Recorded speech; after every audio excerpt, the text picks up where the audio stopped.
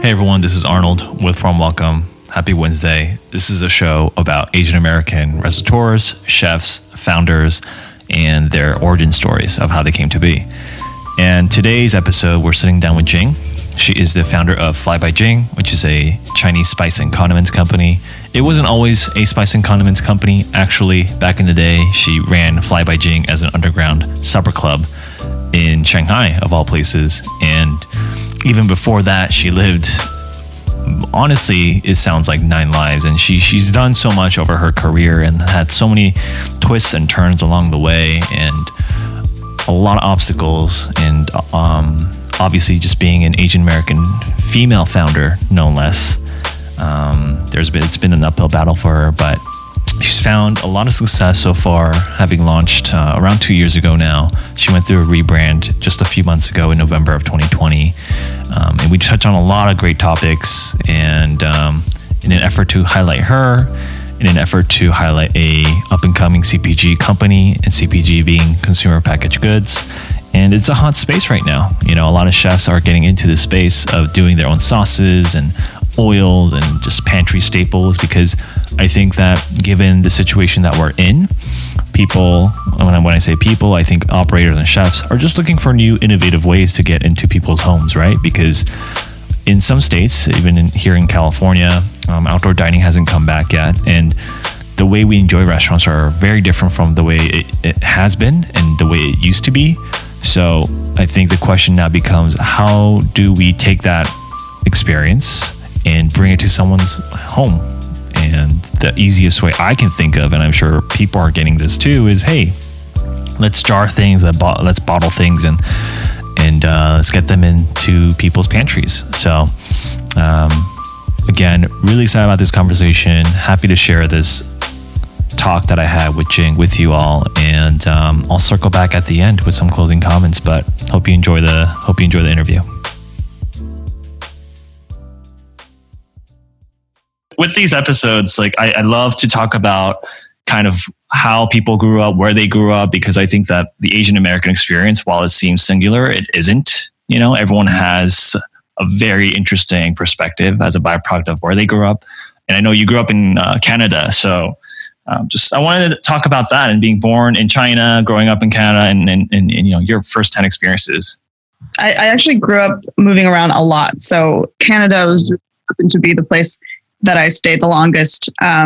But prior to almost in high school, we moved every year to a different country that generally was a new language as well. We lived in Germany, England, Austria, France, Italy, all before Canada. So it was a bit of a very kind of crazy upbringing, but I was glad that it culminated in Canada, because it was the first place that I did kind of feel a sense of belonging a little bit. You know, there was such a, mosaic of different cultures in Canada. So for the first time in a long time, I didn't feel like, you know, I stuck out like a sore thumb, which I definitely did in some cities in Europe. So I was born in Chengdu, and, you know, because of my experience, you know, having to adapt to all these different cultures and often code switching and, you know, trying to figure out where I belonged in all of this. I think that it's like later in life, like in my late teens or early 20s, that's when I really started to feel the need to figure out who I was, or reconnect with myself and my culture. And, you know, I never felt super Chinese or super Canadian or anything else. So wasn't sure where I really fit in. And so it wasn't until I kind of by accident ended up in Beijing on an exchange semester with my college. And it was kind of by accident because I had wanted to go somewhere else. I'd wanted to go to Hong Kong or something. I was studying business, and I was like, oh, well, I had become pretty disconnected from my kind of Chinese background. And so I was like, well, in Hong Kong, like they speak English, and it seems more Western and like something that I would probably understand more. And I applied for that, but it was super popular, and they ended up placing me in Beijing. And I was initially like disappointed, and then I went, and it was right around the time of the Beijing Olympics, and that was kind of a magical time in China. The country was kind of like experimenting with opening up a bit more to the West, and they were trying to attract a lot of foreigners to come into China to cover the Olympics, and to really it was kind of like a big propaganda show, right? Like, our country is amazing, and here are all the reasons. And so it was a great time as a foreigner or as an expat to be there, because there's so much going on. It was so dynamic. You just met the most interesting people every single day. And I fell in love with Beijing. And so eventually, when I went back to Canada to work, because after graduating business school, I was offered a full-time job at P&G, so a CPG company, as a brand manager, and which is a very coveted job. And, definitely I largely took it, because it made my parents happy. But it was when I came back to Toronto and I started working there, and I just knew that my heart was elsewhere. And I always knew that I wasn't going to stay in a large corporation like that forever. I just, it was too predictable for me. And so after a year, and I had worked at P&G actually even before I graduated, like for several summers. So I knew that world quite well, and I knew exactly kind of the path ahead of me. And so after a year full time, I decided to leave and move to China. So ended up back in China, where I spent about 10 years before I moved to LA 2 years ago. Wow. I have so many questions. One, if I may ask, is why did you move like every year? Was this because of your parents' occupation, or? Yeah, good question. It was because my father was a professor. He was a nuclear physicist, and that's a whole other story. My Chinese name is Gao Jingxuan, and Xuan is actually a homonym that my father gave me. It's a homonym for string theory. So he named me after string theory, which I like. It's like a really nerdy fact I like. And so we moved with his job a lot, partially because it was difficult for us as Chinese citizens at the time to be permanent residents anywhere. So it was kind of like different universities would always invite him to become a visiting professor, but they wouldn't be able to extend past like a year, let's say.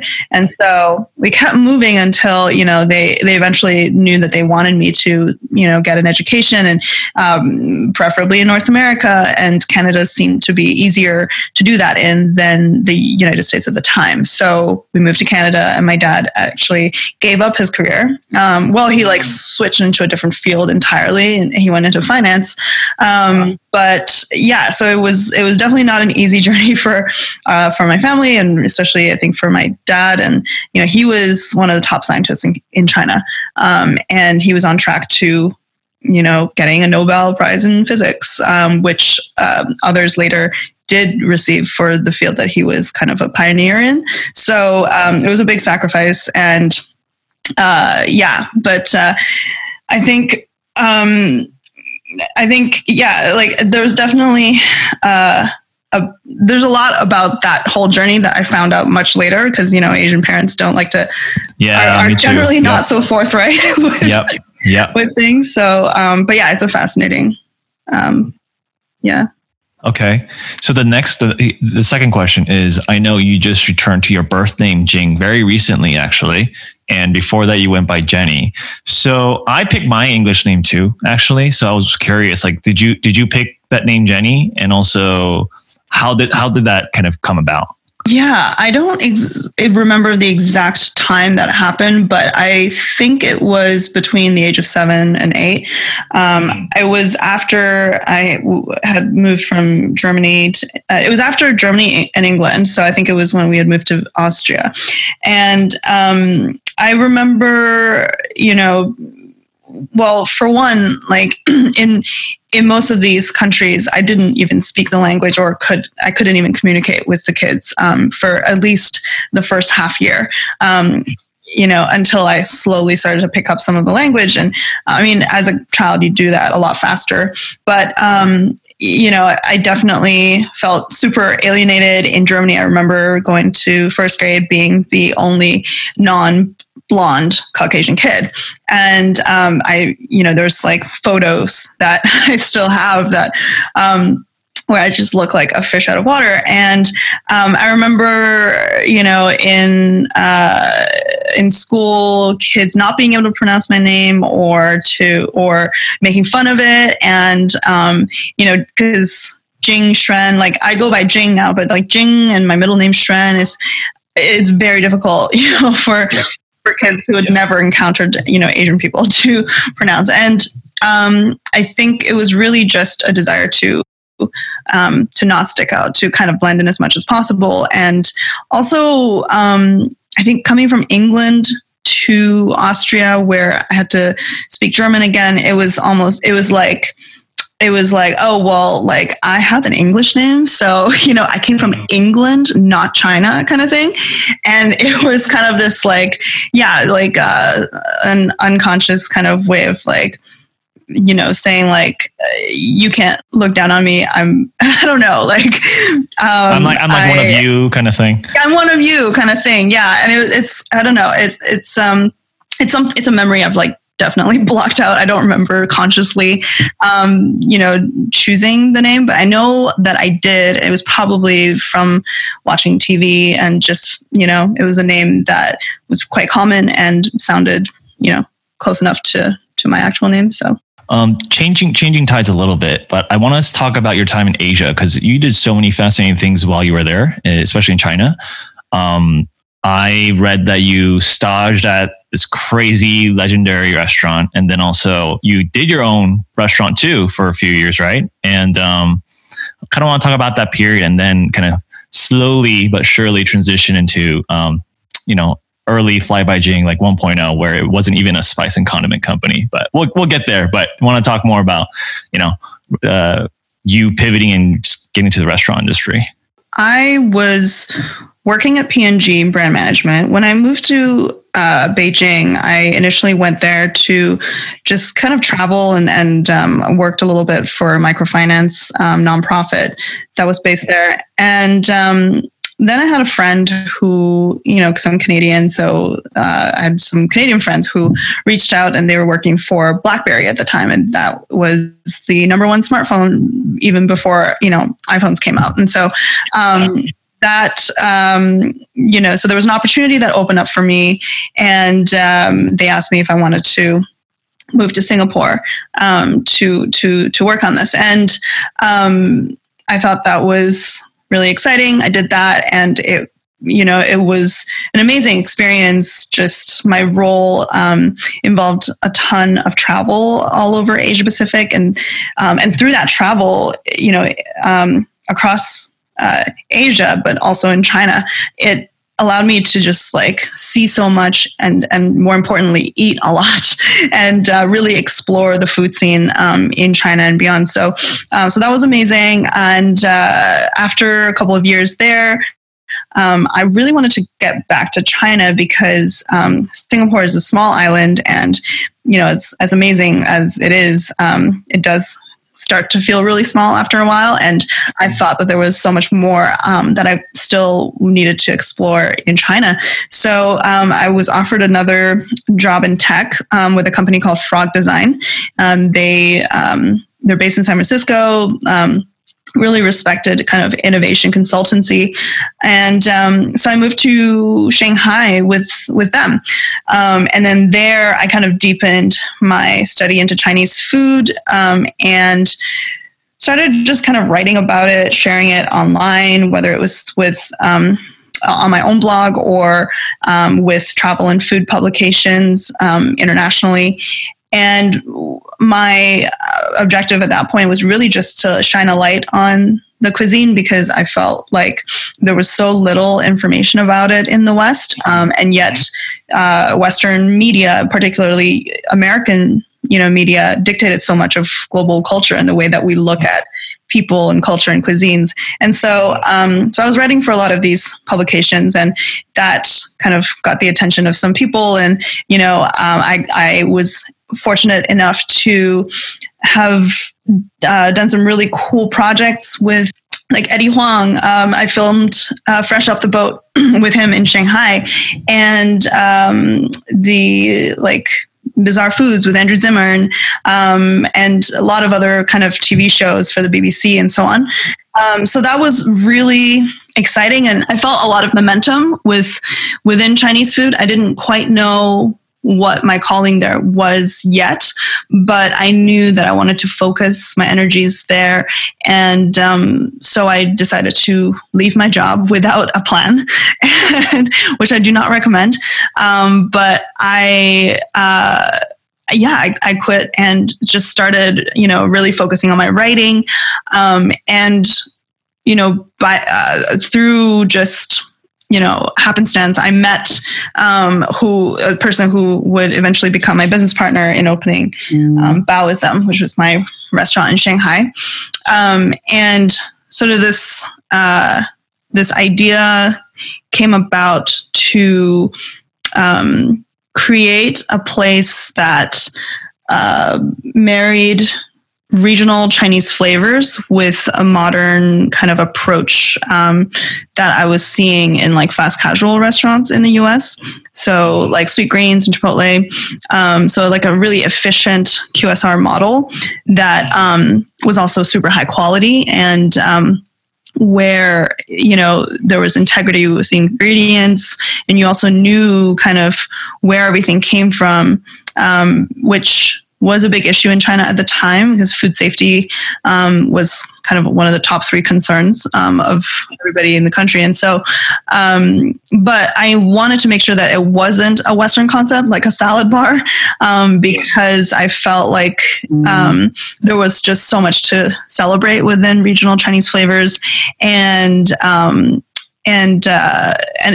I didn't see anything that was kind of a modern approach to that in Shanghai at the time. So the idea for Baoism kind of came from that, and the concept was kind of a lunch spot where you can mix and match different sides and mains that consisted of like baos and rice bowls and noodles, and so that was my first business in food, and it taught me a lot of lessons. I think I was in my mid-20s at the time, and I think most people, have dreams of owning their own restaurant. And I think at that age, to me, it was, I definitely had the objective to bring more awareness to Chinese cuisine, but I think also there was. It's just that everyone just wants to say that they have a restaurant, right? But it's extremely difficult, and especially operating a restaurant or a business in China, where my Chinese is great, but it's I wouldn't consider myself a local by any means, right? And so there is a lot of what is the word? Opaqueness, like when it comes to navigating the landscape. So there's definitely difficulties at every corner. And I realized through that process that running a restaurant wasn't exactly what I wanted to do. And I realized that what I loved about the experience, and, we did really well. We had international and local acclaim, like we won awards. It was extremely popular, but what I enjoyed from that process was like the product creation itself, was the brand building and the storytelling. And I was just thinking, like, how do I really do this on a larger scale? and that kind of led me to, but also I was like looking for my own voice within Chinese food. And I, at the time, wasn't sure what that was. I was like, what can I bring to the table that is not already there? And for me, you know, it's really important for that to be a personal expression that was, you know, the only thing I knew, which is colored by my own experiences, right? And I have such a unique experience having lived in so many different countries. And I knew that how I felt, which is that I felt like I was rooted in my culture, in tradition, but I didn't quite fit there either. Like there was, there was something much more modern that I wanted to express. And so I wanted to figure out what that meant in terms of Chinese food. So I decided the best way to do that was to go back to the source. And so I went to Chengdu. I have a side comment, which is I am now piecing things together. And I gotta say, I think your blog, it was called Jing Theory, right? Mm-hmm. That is so awesome because your name meant string theory. Now I'm like, it's just something in my head clicked just now. I'm just, that's awesome. That's great. Yeah. I love how you go about naming things. Like Baoism, it was a great name too. Like I love it. Fly by Jing. I'd love to start talking about it because like I mentioned before, it wasn't always a spice and condiment company. It was actually an underground kind of pop-up supper club situation, right? And that really started after I had spent some time in Chengdu. I had known Chef Wibo for I guess 10 years at that point. I just through like, you know, visiting the restaurant, talking to him and his wife, like writing about him in international publications. And so we just always kept in touch. And when I was doing my kind of culinary soul searching, I called him up and I was like, can I just come and spend some time with you guys? And they were super kind and, you know, let me do that. And it was honestly, I spent more time really just talking to him and his wife than like really working in his kitchen. I mean, I definitely like saw the ins and outs of how he was running his private kitchen, but also, you know, he gave me access to his library and he has all these like, you know, centuries old cookbooks.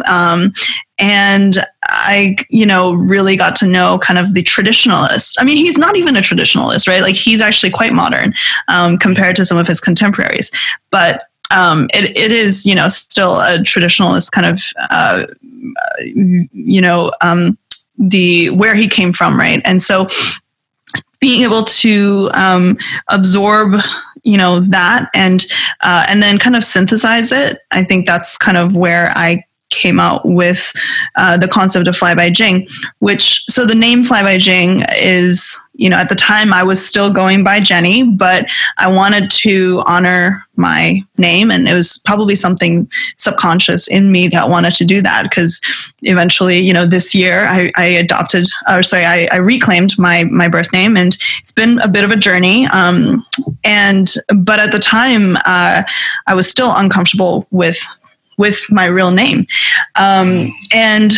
But I knew enough that I wanted to connect with it enough to name the business after it. And the Fly is a reference to a type of restaurant in Chengdu called fly restaurants.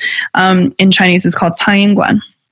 So it's literally hole in the walls that are scattered all over the city, and they're mom and pop run. Usually there's only one place, it's not a chain.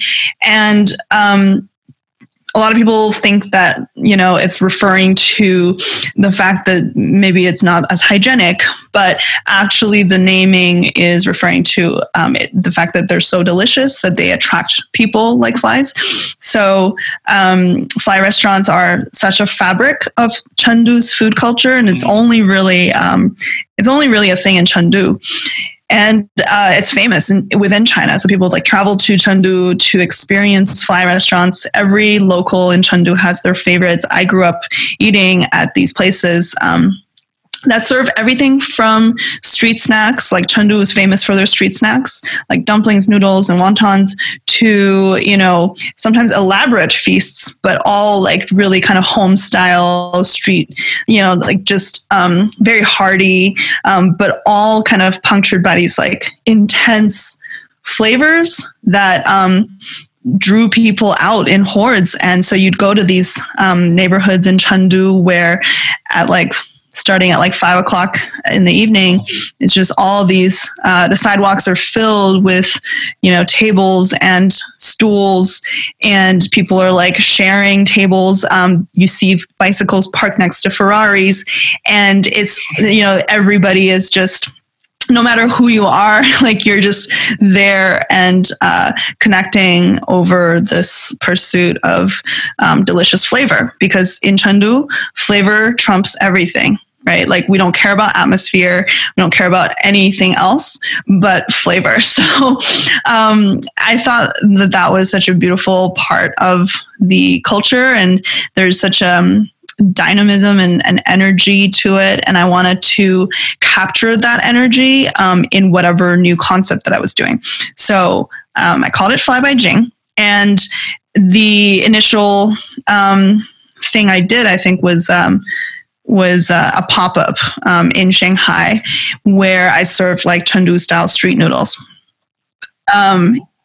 And then that kind of turned into a regular weekly thing in my studio in the French Concession, where I would have a table of 10 guests who would come from literally all over the world. So I would do that every week or so, where I would serve a multi-course meal that consisted of dishes that maybe you didn't expect of Sichuan cuisine, whether it's because I kind of mashed it up with a few other things, or maybe it is a very traditional Sichuan dish that just nobody had known about, or is very little known. But more often than not, it was combining, you know, super traditional Sichuan flavor profiles with forms, or like with a format that, you know, you wouldn't expect it with. And so that kind of took on, that kind of brought me to cities all over the world. And so I started doing pop-ups in places like Japan and in the US, in Australia, New Zealand, Hong Kong. And I took these dinners on the road and literally, you know, would cook for like hundreds of people at a time. And every time I traveled anywhere, I would pack these suitcases full of ingredients with me, because I knew that these specific ingredients, which I had by that point, you know, spent years researching and sourcing and building those relationships, I knew that they were key to the flavors. And that's something I also learned from Chef Yu Bo. You know, he has very specific suppliers for pretty much every single ingredient, because he understands that the quality of what you put into it, it's everything. And so that was, you know, kind of the first point of consumer feedback I got, which, you know, was that instant feedback I got from diners whose eyes would bulge out. And, you know, when they realized that there's these incredible Sichuan flavors that they had never had before, and sometimes with ingredients they'd never heard of before. And so that was kind of the initial light bulb for Fly by Jing as in its current iteration as a condiment and sauce company. Flavor seems to be the great equalizer, huh? Ferraris next to bikes. I love that. That's a great image.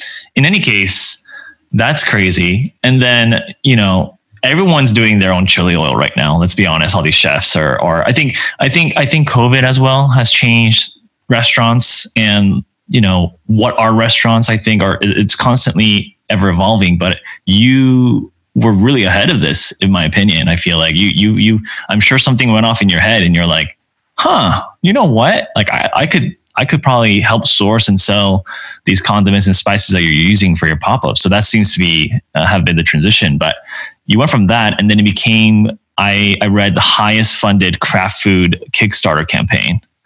That is nuts. I think, yeah, I mean, we definitely were the first kind of new school, chili sauce to launch in the US. We did that in 2018. And yeah, I think it's a testament to how much kind of modern Chinese food and like this new type of condiments have taken, the US market, that there are so many new ones coming into the scene now. And I think that's great. And, we need to normalize more things that really were considered like foreign or weird or anything like that before, right? So we need to kind of, that's part of what the work that Fly Beijing is doing, is to show that, we are not a monolith. And that's part of what your work is as well, and that there's so much diversity to be celebrated. And when people ask us about competition in this field, my response is always that if you go to China, there are literally hundreds, if not thousands, of different styles of chili sauce. Literally every grandmother has a different way of making chili sauce, right? Like most families in China, they don't buy store-bought sauce. They make it themselves. And my family, there's ones that have fermented fava bean paste in it. There's ones that have beef in it, or nuts and seeds. And there's so many different ways to make it. And it's with more exposure that we can come to more of a understanding of like the depth and breadth of a cuisine and of its people and its culture. So I think that's great. And yeah, the way that kind of I came to it was in 2018. By that point, I had already been doing the pop-ups for about a year or 2 years. And I was thinking a lot about the sauces, because I was realizing that, a lot of these sauces actually developed as components of my dishes. And I realized that they were just shelf stable on their own. And I had started to sell it in Shanghai, online and in different retailers in China. And in 2018, I was checking out the Natural Foods Expo in Anaheim, California. And I heard about this expo, and it seemed like the place where, hot, new kind of and natural food brands would go to launch their brands. And that's where, Whole Foods and all these buyers would go to find the next big thing. So I spent several days at this expo. It's super overwhelming. There's thousands of stalls. And by the end of it, I remember feeling really shook by the fact that there really weren't any Asian flavors.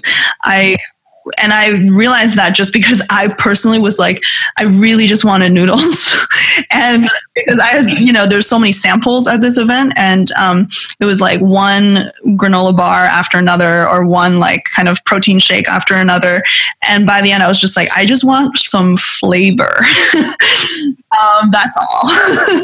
And then that kind of moment was when I realized, oh shit, like there's actually no diversity in the natural food space.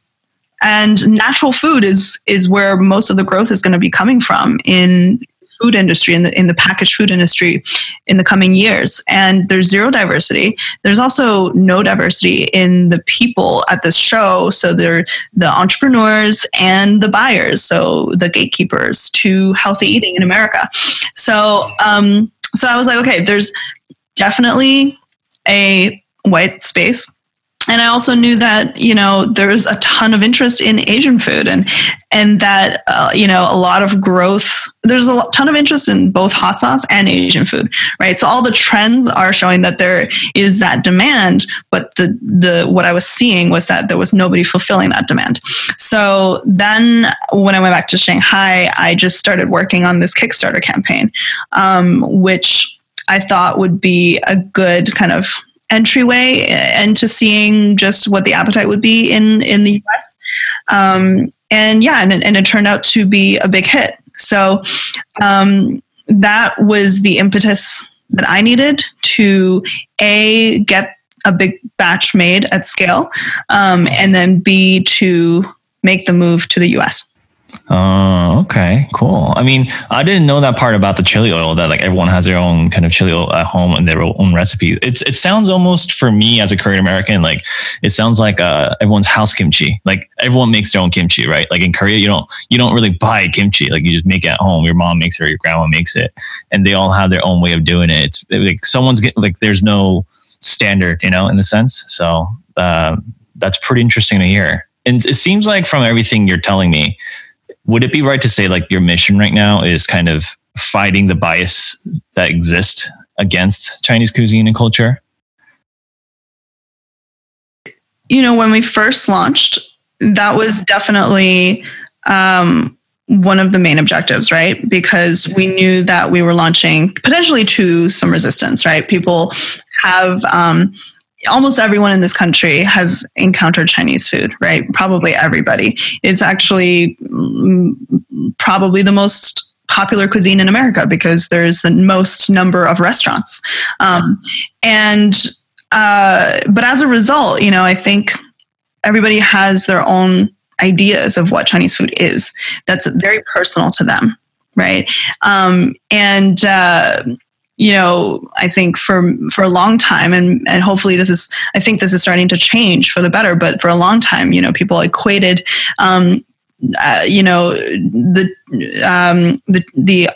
authenticity of Chinese food with how cheap it was, right? If it was expensive, it couldn't be authentic. So that was just one of many different biases or, kind of false narratives that existed about Chinese food. And so I knew that I was walking into that. So that was also, a factor in why the original jar design, and we had just launched a rebrand that came out 2 months ago, but the original jar design, it was, also very bold and bright in color, but it was like kind of a neon, kind of hot pink type color. And that was why I made that choice, because I actually wanted people to question why they expected a Chinese sauce to look different. So it was really kind of like, turning some of these biases on their heads and allowing people to interrogate, themselves on why they have such, biases, where they came from. And that's not just from, Westerners. I mean, with Chinese people as well, right? Like we all have these biased beliefs that are based on kind of the white gaze, I might say, so there's that's why when we have gotten criticism in the past, like people being like, oh, why is this so much more expensive than Lao Gan Ma, or, anything like that. We often we ask the question back, we hold up a mirror to them, right? It's like, why do you expect Chinese food to be cheap? Like, what is it that makes you think that the people that produce this cuisine do not deserve to, to make, to make a profit from their work and from their craft, right? There's a lot of things that go into that, and so we kind of allow the viewer or the customer to ask those questions of themselves and kind of find their own answers. But I would say that lately, since our rebrand and since we've been in market for 2 years now, our goal is less to defy these stereotypes or to come on the defensive about it. I think we just are at this point. It's like, we're here, and it's like, there's nothing for us to explain to anyone. And that's also part of me reclaiming my birth name, honestly, because I realized that by going by Jenny for so long, I was really trying to appease others. I was trying to make others more comfortable, right? And in doing so, I was losing sight of who I was. And I was, really just performing, right, to the expectations of others. And so similarly with our brand, it's like we have nothing to prove to anyone. We just are. And I think our main goal now is just to really make sure that everyone, like, we're aspiring to a world where everyone can feel like they belong, right? And I think in something as specific as our story, which is a very specific story because it's super personal to my personal experience, but in telling that story, I think we've been surprised actually at how many people have really connected to that. There's something really universal in the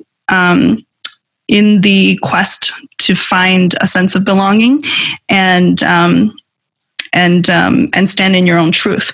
And so, we want for a world where there's hundreds of different types of chili sauces, all of which are expressing something very different, and all of which we want to create the space for all of them to exist. So that's what I would say where we are today. In regards to rebranding, since you brought it up, 2020 was a pretty crazy year for you, I would imagine, because obviously with COVID being a really big factor here, I'm sure there was a lot of anti-Chinese rhetoric and sentiments around this time, especially with COVID and the origins of it. And I think I saw even some comments being made on your Facebook page and, just other spaces that you guys occupy. Just nasty, honestly, like just nasty comments. And then there was also a Sam Sifton write-up in mid-April, right? And I think I heard you sold out 3 months worth in 3 days, something crazy like that. You restructured your supply chain because obviously you had to meet this 3x demand. And then you did a rebranding in November of 2020. So you had a roller coaster of a ride last year. Right. Yeah. But my question is, what prompted the rebrand? Was that also because you just as you had said, you feel like you don't need to necessarily defy a stereotype or something like that along those lines? Or I was just curious. Yeah, for sure. The rebrand, actually, the work for that started in the summer of 2019. So it had taken more than a year to roll out, and largely because of COVID and like production delays that affected the jars. So, but we had started in June, which was just over a year after we had launched, and even then I knew that, like, as the company launched and as we started to kind of find our footing, it became more and more apparent to me that, this isn't going to be just a chili sauce company. The reason why I was doing this was, and as I faced challenge after challenge, whether it was on the supply chain side or, resistance from, people, even you just mentioned, like people who had a lot of criticism to throw our way, or investors who told me that there is no space for a D2C Chinese food company because it's too niche, or, there's a lot of resistance that I've faced the entire way. Right. And that just gave me more fuel to show that actually people are willing to pay more money for a higher quality product, and that Chinese food does deserve to be premium. And there's a lot of other things, right? But it's like those are the things that kind of kept me going. So what I realized in the summer of 2019 was that I wanted this to be more than a chili sauce company, and that we had. I wanted to express our current mission, right, of creating space for diversity to exist, and in order to do that, we needed to tell a bit more of a narrative story with our branding, and to do so in a way that was engaging and visually engaging. And I felt like the original branding no longer served to tell the complete story of who we are and where we're headed. And so that includes like what we stand for, our values, the fact that we are rooted in tradition, but we are made for the way that people eat today.